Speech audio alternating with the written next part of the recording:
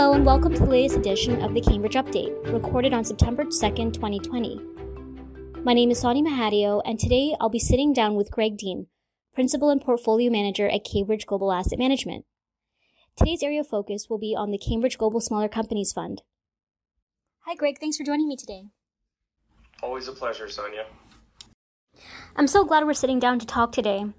So, although I want this conversation to be focused on one particular stock, I think I want to start off with a previous LinkedIn post that you had 6 months ago. At the time within your LinkedIn post, you had a couple of reminders from Warren Buffett, which I believe are worth repeating.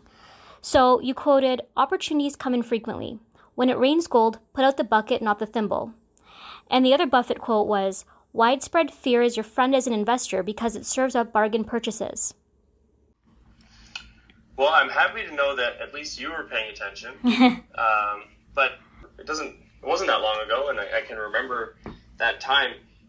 There was just a lot of muscle memory kicking in that you develop sort of over your career, and I remember probably around the time that I posted that, the Russell was down over 40%, Russell 2000. Even large cap indices were down 25 or so, and everybody was just panicked. They'd all been sent home. Everybody's habits had kind of blown up. You weren't able to do the things that everyone was used to doing, and it was like the world halted. And maybe it was, coming into this industry during a crisis and seeing what everyone seemed focused on versus what they seemed to be focused on not that many months later. It always feels the worst when you're in it, sort of thing. So I think just that was more, just for my own benefit and reflecting on how would I have handled previous crises differently, as much as it was reminding others, we'll get through this. Let's remain calm. There is no historical precedence that any of us have lived through, but that doesn't mean it's not solvable. So things only look like buying opportunities in hindsight, but we were very fortunate to be spending money when a lot of other people were worried. Well, and I think it's a perfect segue for the conversation, because today I wanted to talk to you about one of the holdings in the fund, which is Restoration Hardware. And I think, correct me if I'm wrong, you added the stock at the same time, about the same time that you made that post. Yeah, I think we pulled the trigger late March, early April. Probably took us a couple weeks to buy it. So why don't we start off by you just telling me about how you came across the company and, what is for Restoration Hardware? Yeah, they have a very polarizing CEO who's been instrumental in the success of that company. Gary Friedman, I think, was on the cover of every annual report for like 10, 12 years until someone told him, people are buying your furniture, not your photo. And so they're, probably the preeminent North American or Western world manufacturer and retailer of accessible luxury, home furniture and home furnishings. Mm-hmm. So it's like their own category. It's contemporary, is it modern, or is it like RH? People want to tap into that sort of, I don't know the best way to describe it. This isn't my area of forte, but, like that California lifestyle. Yeah. Whether it's just approachable luxury. And so, he used to be a pretty high up guy at Williams-Sonoma and was passed over for the CEO job and ended up taking the CEO role in this close to bankrupt, retailer of sort of knickknacks. And, fast forward, give or take 20 years, and he's turned it into, a $7 billion company. And, business is on pace to do probably $15 to $20 in earnings per share this year. That's incredible. It is incredible. And there's lots of stories about him, and there's lots you can Google on the internet. But, definitely what we would consider a visionary CEO, which can come with its own set of risks, because it often means that not many other people can get along with somebody like that. But, I think what's more pertinent to this conversation is just, how did we identify it? Over what time frame did we do the work? And so, Jordan had been looking at furniture for, the first half of 2019. I owned a company in France called Maison du Monde, which was, think of them as like the West Elm of Europe. You know, they do a lot of business online, but most of their online business comes out of the store. You know, you go to the store, you look around at the little vignettes, and then you decide, I want this, I want that. And then they order it from the store, and it ships to the store, and you pick it up. And they had success penetrating a number of other countries in Western Europe.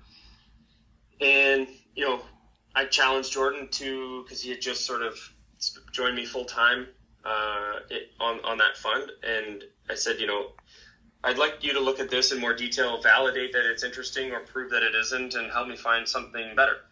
And it didn't take him very long, and he came back and said, you know, I see what you're interested in here, but I'm concerned by the threat of e-commerce and what it's going to do for the furniture industry. So let's actually just widen our lens from just this business to, you know, a number of other furniture retailers and see if we can learn something and prove that they're adding value and taking share, or prove that they're at risk. And so we looked at Wayfair, we looked at a number of other companies, of which RH was one of them. And then, you know, we did enough work to justify that, you know, Maison du Monde had some serious threats on the horizon that weren't necessarily priced in. So, you know, around €22 a share, we sold the business. I think it troughed during COVID at, say, 7, and it's probably recovered to 13 or 14, but pretty happy that we sold that company, because a lot of his concerns that we ended up validating through talking to the management team and customers proved out. And, you know, we kind of locked on to RH, and it took the back half of last year and into early this year to finish the work. But RH has been a volatile stock, and earnings in 3 years have gone from $1.50 to $14. And usually when people see stuff like that, they just assume there's going to be some very significant mean reversion that causes things to deteriorate. So, and ourselves included, you know, just looking at the business in more detail, it was like, wow, the things that they had done were basically the opposite of what conventional wisdom would tell you. They were opening up bigger brick and mortar stores, you know, $50 million galleries. The one here in Toronto is at Yorkdale, and it's incredible. It's probably one of the nicest. It's beautiful. You know, retail stores anywhere in the country. Their flagship in New York. Like, these were just incredible facilities that they were building at a time where most people were saying everything's going online. And so, you know, we completed the work. We thought it was an attractive business, generating high returns. There was a lot of self-help within the business, improving the operating margins by simplifying their supply chain. Tariffs, courtesy of Mr. Trump, had required them to also reorient their supply chain into new countries. They're by far one of the biggest retailers of furniture, especially within the very narrow SKU and assortment that they offer. So they had a lot of supplier power.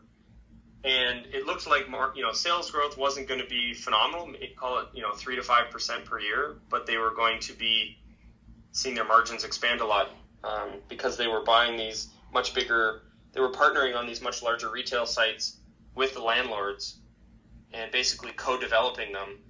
And the benefit for them was, they were using their balance sheet, taking some risk, but they were getting to pay the same amount of rent on 3 times the square footage.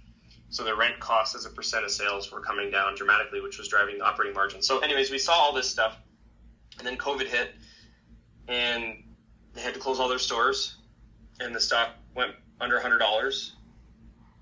And we thought, wow, it's finally cheap enough, and we think it's a really compelling opportunity. It was trading at under 10 times sales, trailing sales, and obviously sales in 2020 or so we thought were going to be lower than 2019, but we didn't think there was any risks of them going bankrupt. And people were talking about a maturity in 2021, and there were certainly some concerns, but we saw the upside relative to the downside is very attractive, and we made it a 2% weight in the fund, and I think our average cost is about $125, and today the stock's $350. Wow. And there's still a decent amount of their stores that are closed. So it's that goes back to, I guess, that quote that you mentioned, where you just, when everybody's worried, and it's often the time to ask yourself, but what could they be missing? So what do you think it would take for you to really question the investment thesis going forward? Well, we do that every day. So we set upsides and downsides based on what we think the future will look like.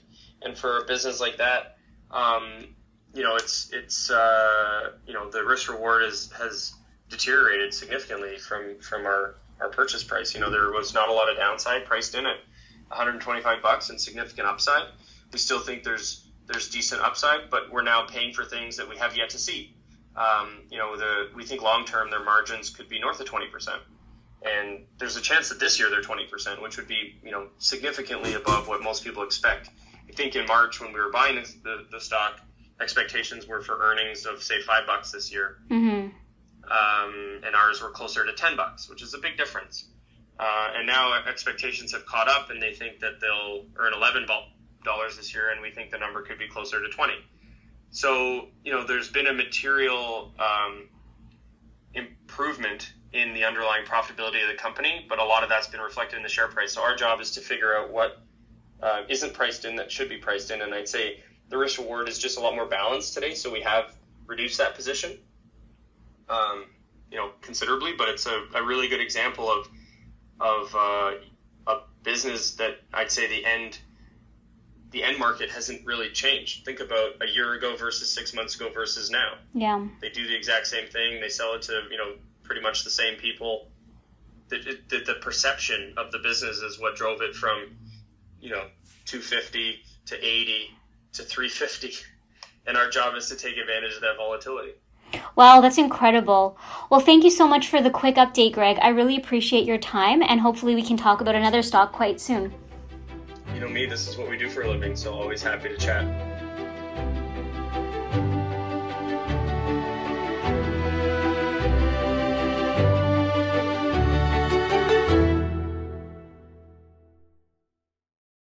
This podcast is provided as a general source of information and should not be considered personal, legal, accounting, tax, or investment advice, or construed as an endorsement or recommendation of any entity or security discussed. Investors should seek the advice of professionals prior to implementing any changes to their investment.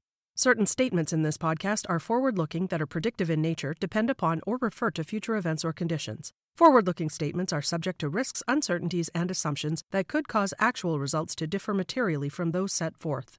Although the forward-looking statements contained herein are based upon what CI Global Asset Management and the portfolio manager believe to be reasonable assumptions, neither CI Global Asset Management nor the portfolio manager can assure that actual results will be consistent with these forward-looking statements.